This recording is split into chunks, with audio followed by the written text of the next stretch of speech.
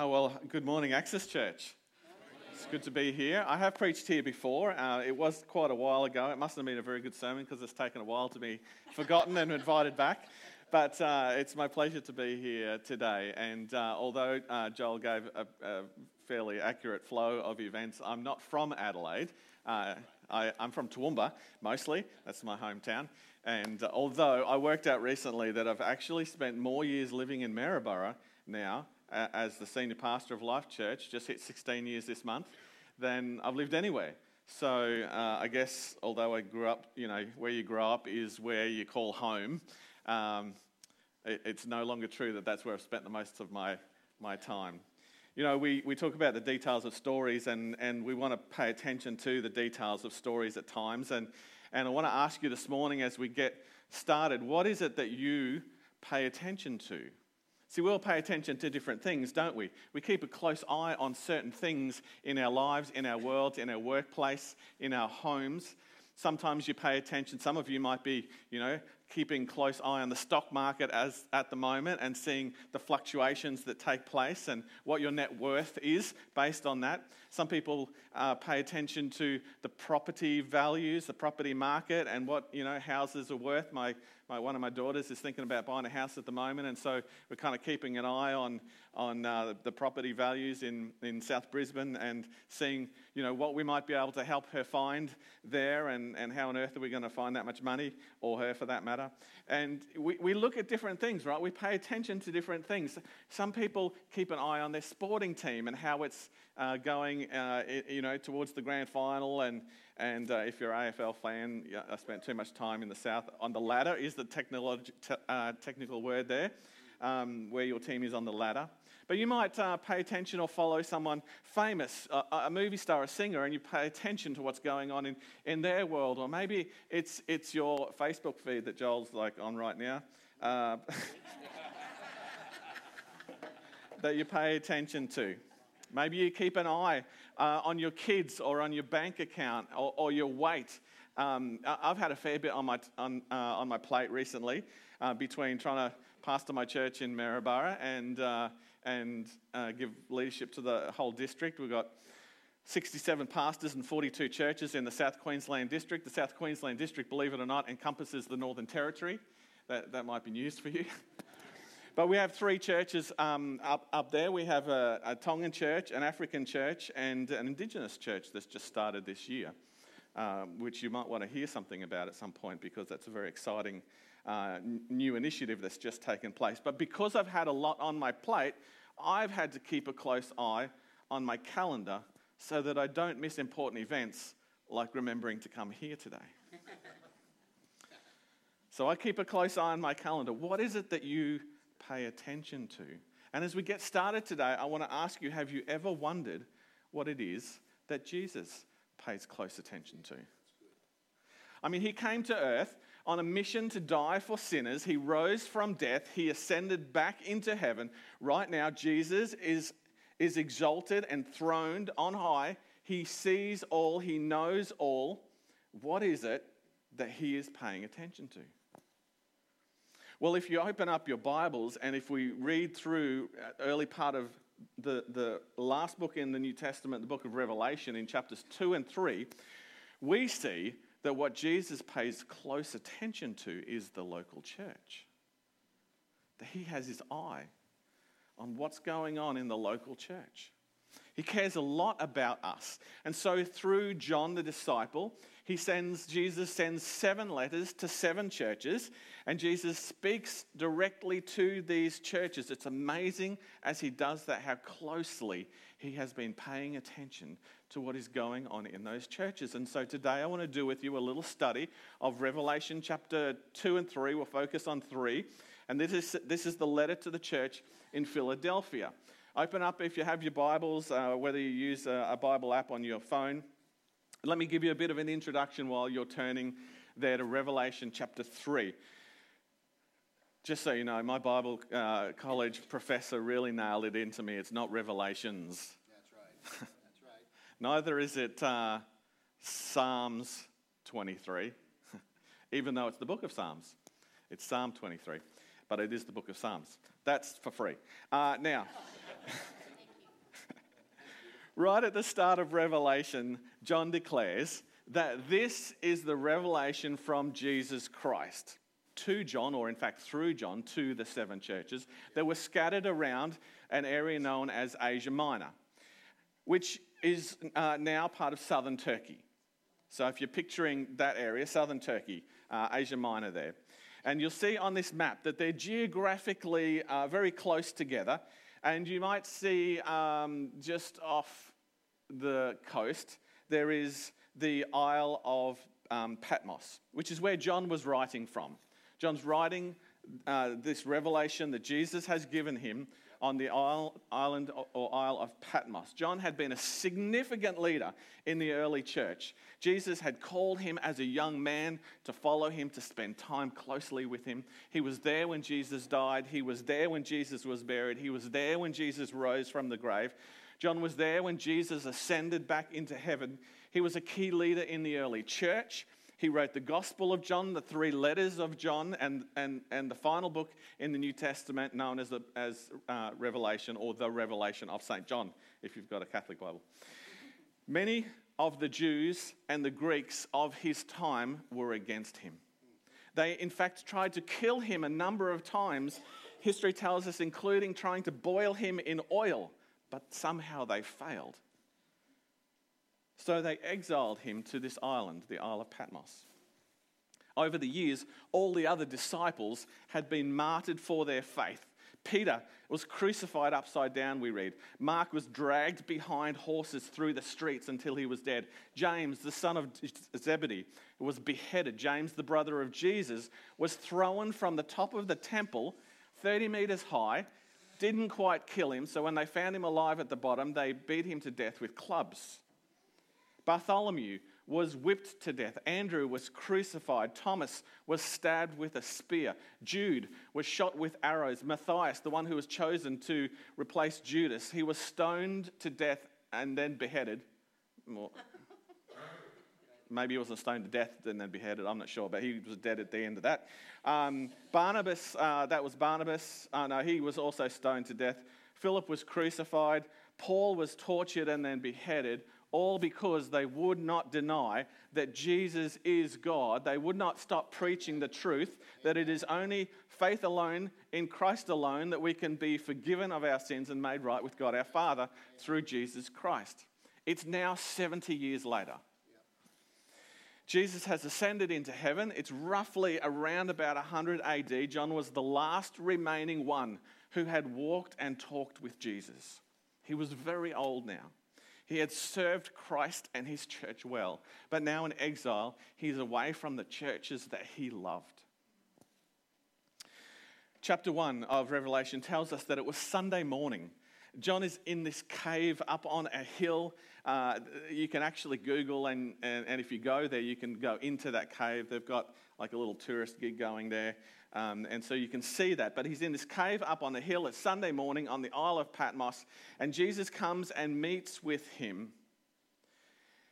And he gives to John these revelations, these letters, 7 letters to the 7 churches. And it's amazing how closely Jesus is paying attention to the churches, to his church. And I wonder how closely you pay attention to your church, to what is going on in your church, to what the needs are, to how to pray for your church, to where you're needed to serve in your church. Are you paying close attention to your church? Because Jesus is paying very close attention to the local church. So much so that as we read these letters that were written some 2,000 years ago, Jesus, in his position, high and exalted on the throne, dictating these letters to the churches through John, he knows who the leaders are in the churches. He knows how they're doing doctrinally. He knows how they're doing with their life. He knows what churches have let false teachers in and what false doctrines are creeping into the church. He knows those churches that are struggling and suffering under persecution. And he has a very clear and detailed picture of what's going on in the local church. And sometimes in these letters, as Jesus is writing through John to the local church, sometimes in these letters, Jesus has nothing nice to say to that church. Other times, other churches, it's a little bit of good stuff and a little bit of bad stuff that he sends in his letters to these churches. And then there are some churches where he has nothing bad to say at all. No criticism whatsoever, only commendation and encouragement. And so let's hear what Jesus has to say as he's paying close attention to this church at Philadelphia. And as we listen to this, let's hear what he might have to say to us today. So if you have your Bibles, Revelation 3 verse 7 says, "To the angel of the church in Philadelphia write, these are the words of him who is holy and true, who holds the key of David.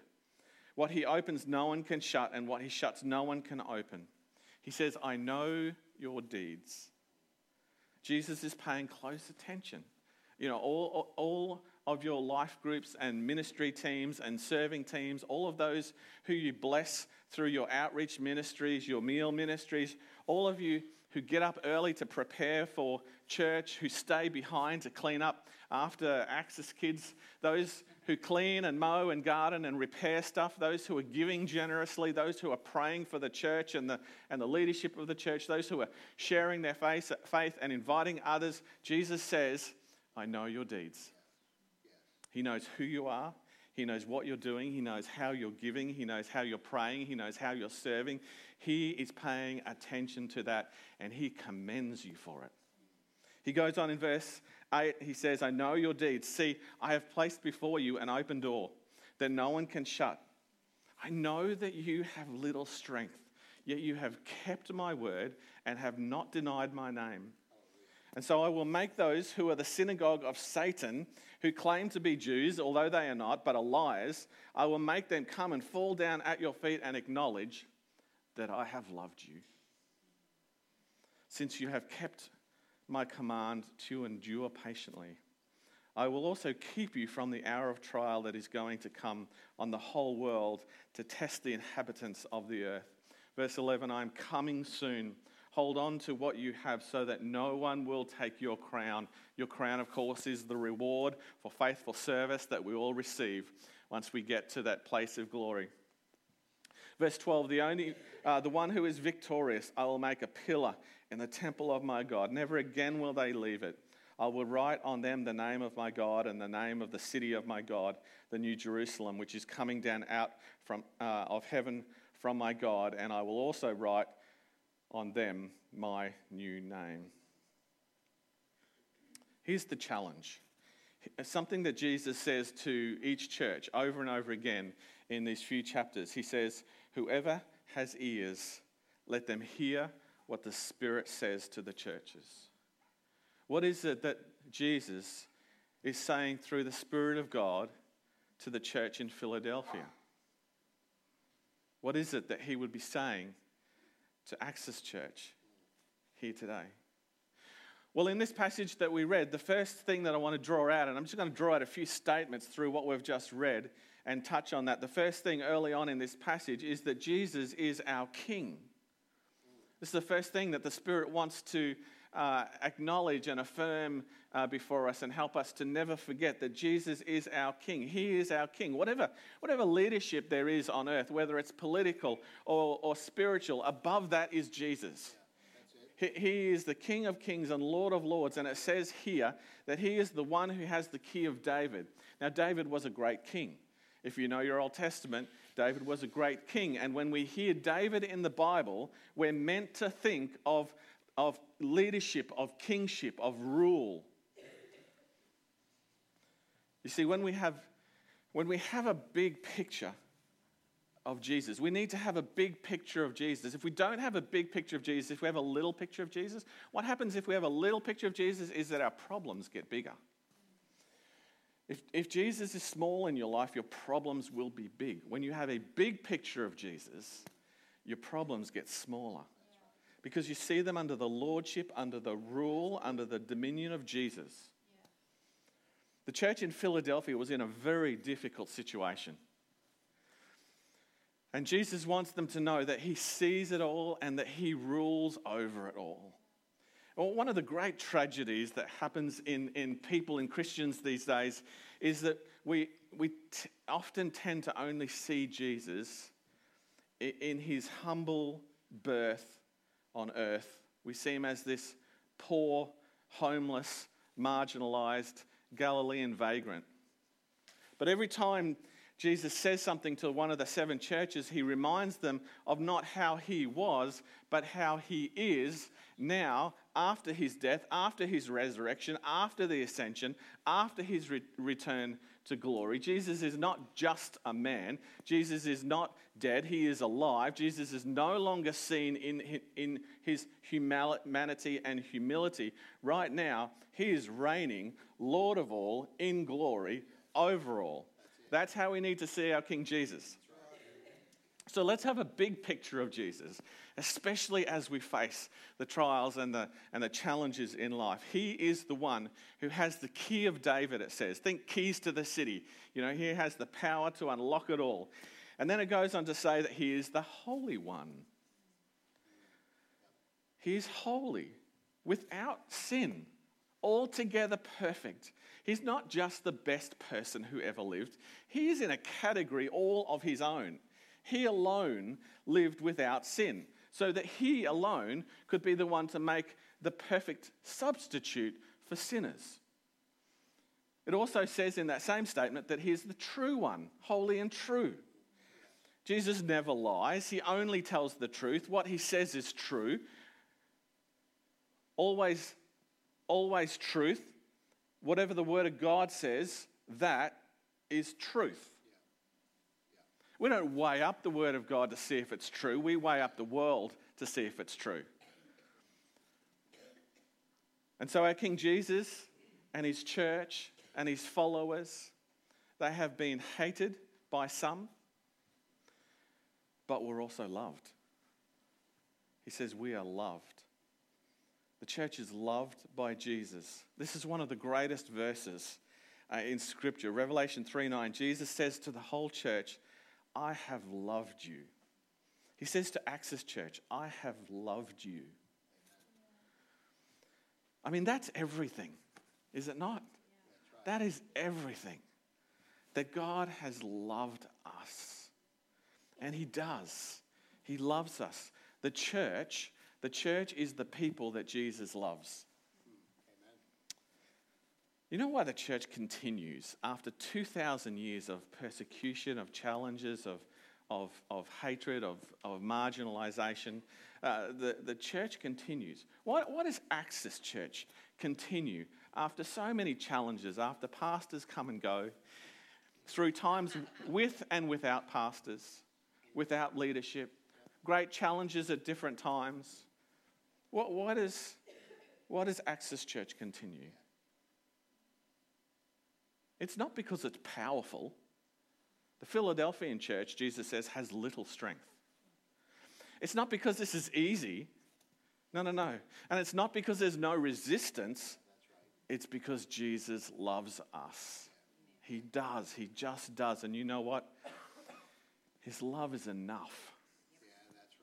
It's enough. That's why he uses this language, to endure patiently. He says that in this passage, endure patiently. He uses words like that we'll be able to hold on. Hang in there with the hope that you have the love of Jesus. Sure, life is hard and compromise can be tempting at times, and the opposition that we face is real. There are those who oppose us. But Jesus is saying, you're going to be okay. It'll be okay. Because the church are the people that Jesus loves. And Jesus' love is enough. It's always enough. It's enough to sustain us. It's enough to empower us. It's enough to encourage us. In Ephesians 5:25, it says, Christ loved the church and gave himself up for her. And the picture there is that Jesus is like a groom. I was late down here last night because I had a wedding yesterday. Back home in Maribor. And the picture here is just like a wedding. That Jesus is like a groom and the church is like his bride. And Jesus is like a husband who is completely devoted to his wife. And he loves her so much that he would lay down his life for her, that he would give up his life, that he would die for her, that he would literally give himself for her. In fact, that's exactly what he did. He says, I have loved you.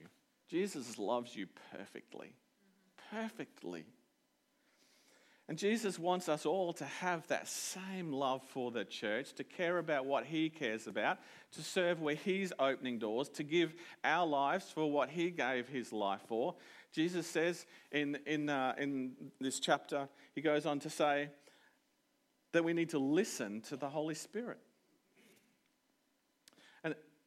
And this is us, we as individual believers, the Christians in the church, leaders in the church, the whole church, we have to listen to the Holy Spirit. He says this in verse 13, Revelation 3:13. Whoever has ears, let them hear what the Spirit says to the churches. And he says this over and over again in the 7 letters to the 7 churches. Whoever has ears, let them hear what the Spirit says to the churches. Well, let me talk about that for a minute. Let me tell you how the Holy Spirit talks to the church. First and foremost, he speaks through the Scriptures, through the Word of God. All Scripture is inspired. It is God-breathed.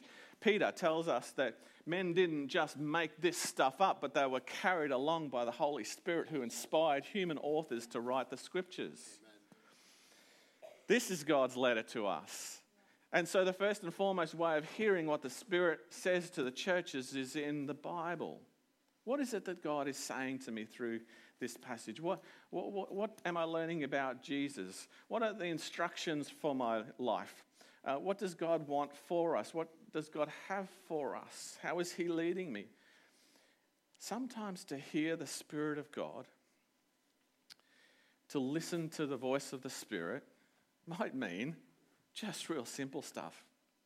Turn the TV off. Put your phone on silent.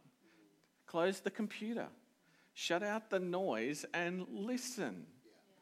Listen to the Holy Spirit. Go for a walk. Just you and the Spirit of God.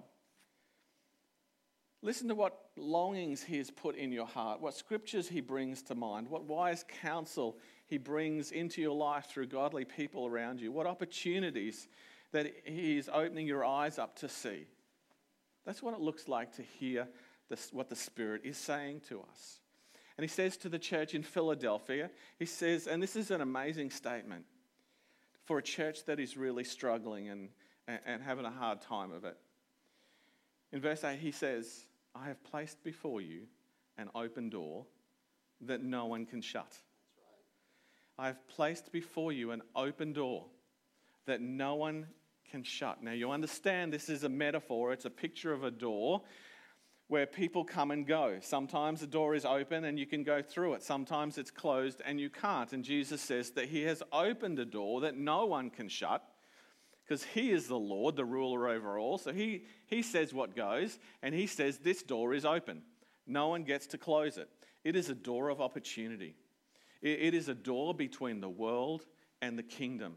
And through this door, people pass to meet Jesus and to receive eternal life. And through that door, God's people, we are sent out on mission to the world, to preach the gospel, to make disciples, to win over the godless. That door, Jesus says, is wide open. He said that to the church in Philadelphia, but I say it to you today, Access Church, that Jesus has opened a door for you that no one can close.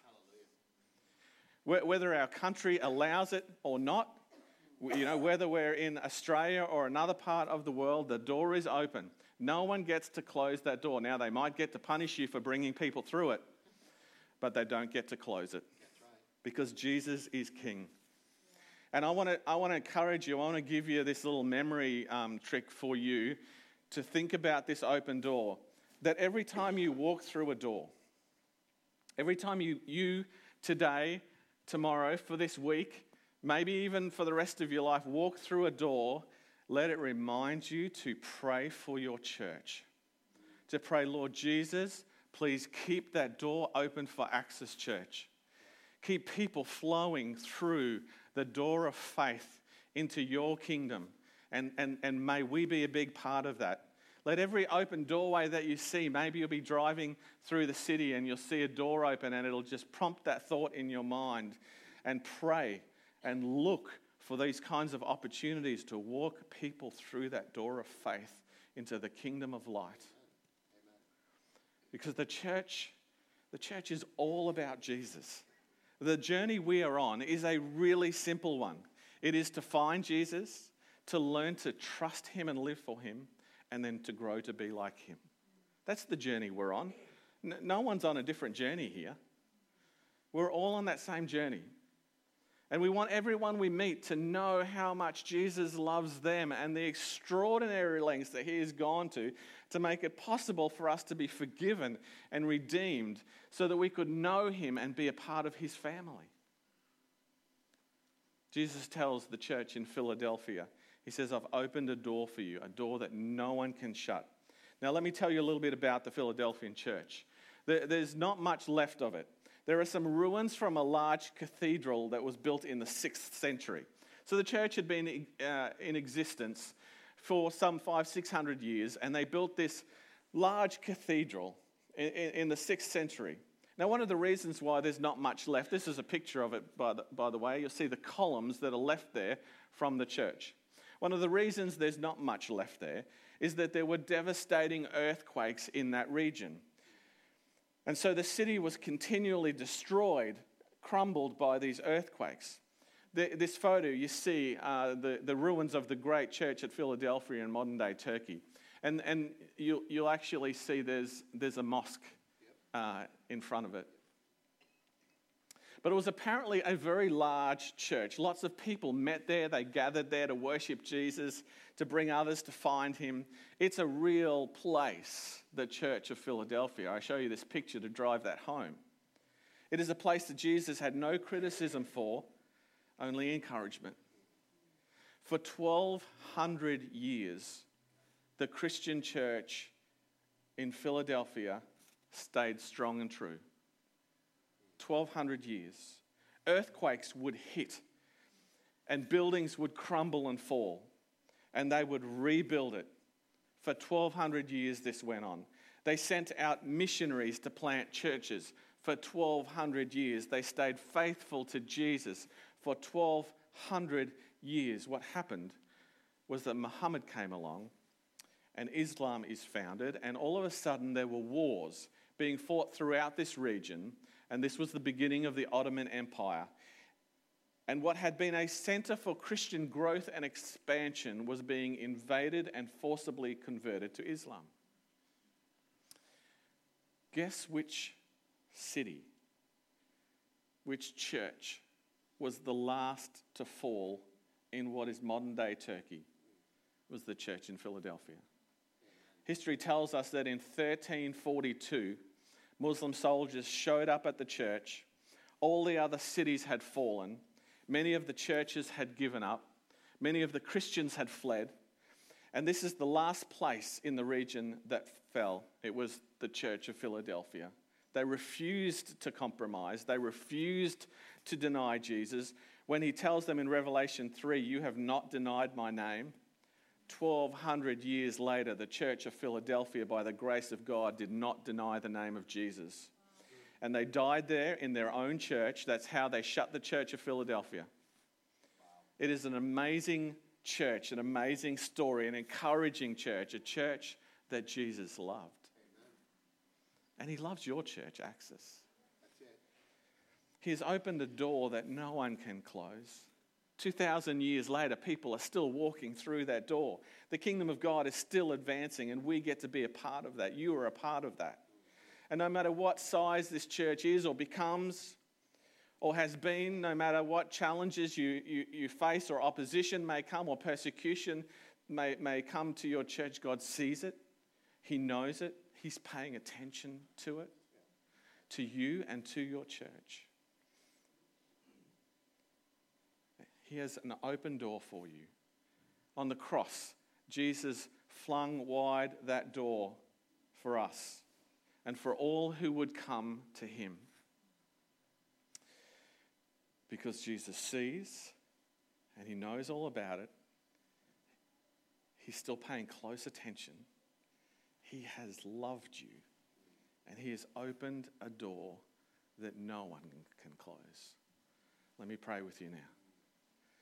Heavenly Father, we are so thankful that we have a big brother in Jesus who has gone to the cross for us. But God, that you remained faithful and true to him and raised him from the dead, seated him high and exalted on the throne, and he is our King, alive and well, King of kings, Lord and lords, over all, and we worship you, Jesus, today. Lord, would you lift our spirits and encourage us and strengthen our resolve to go forward and to find those who need to walk through this door that you have opened for us. God, you've opened it and you've said no one gets to close it, but we want to take full advantage of that. And so I want to pray right now for this church that you see, this church that you know, this church that you love. I want to pray that the most fruitful years of this church would be yet to come. That in the coming days, months, and years, that there would be a flood of people who we know and love right now, but who don't know and love you right now, who would walk through that door that you've opened for us. God, we determine right now in our hearts that we will be faithful and true to you, that we will endure, that we will not give up, that we will continue to walk with you and share your love and draw people, call people into the kingdom of God through that door that you have flung wide open for us on the cross. You paid a heavy price to open that door, and we don't want to waste that. And so, God, right now in our hearts, we are making that commitment. We are making that determination. We will not compromise as the Philadelphian church did not compromise. And although we won't be here for 1,200 years, perhaps there might be a community called Access Church or something else, or the Wesleyan Church that remains and continues well beyond us, that does not give up, that holds true to you. And this morning in this place, there may be some here who have not themselves yet walked through that door of faith. And just in this moment of prayer, it would be unfair for us to assume that that had already happened for every one of you. And so while we are praying, while our eyes are closed and our heads are bowed, if this morning you are here and you have not put your trust in Jesus for eternal life, that you've not walked through that door and said, it's no longer I that lives, but Christ in me. I'm leaving me behind. I no longer ruler of my own life, but I'm submitting to Christ. Jesus will become my king, and what he says goes. Father, what Jesus did on the cross, would you apply that to my life, because I have sinned and I need to be forgiven. Make me one of your children. Adopt me into your family. I want to follow you. If that is your heart today, there's a good chance that what's happening is that your heart is beating a little faster and harder than it usually does. Because the Spirit of God is drawing you and calling you and saying, step through that door. Step through that door. Become one of mine. I have loved you and I continue to love you. Become one of mine. And if that's you today, while heads are bowed and eyes are closed, I wonder if you just raise your hand and say, I'm walking through that door. I want to be one of yours.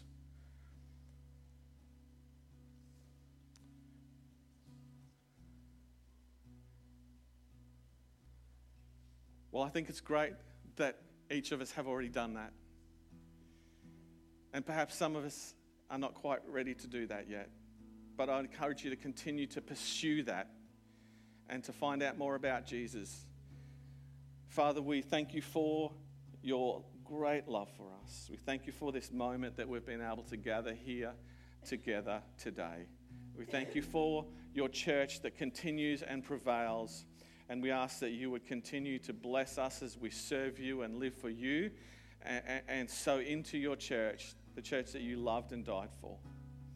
And will you continue to just pour blessing upon blessing into this this community called Access Church, that it would point people to you every day, that there would be people coming to you, that you would be glorified and that you would be pleased, and that, Lord, if you were to write a letter to us, and that if we were to read that out here, that we would be encouraged and blessed by what you would have to say about how faithfully we have served you.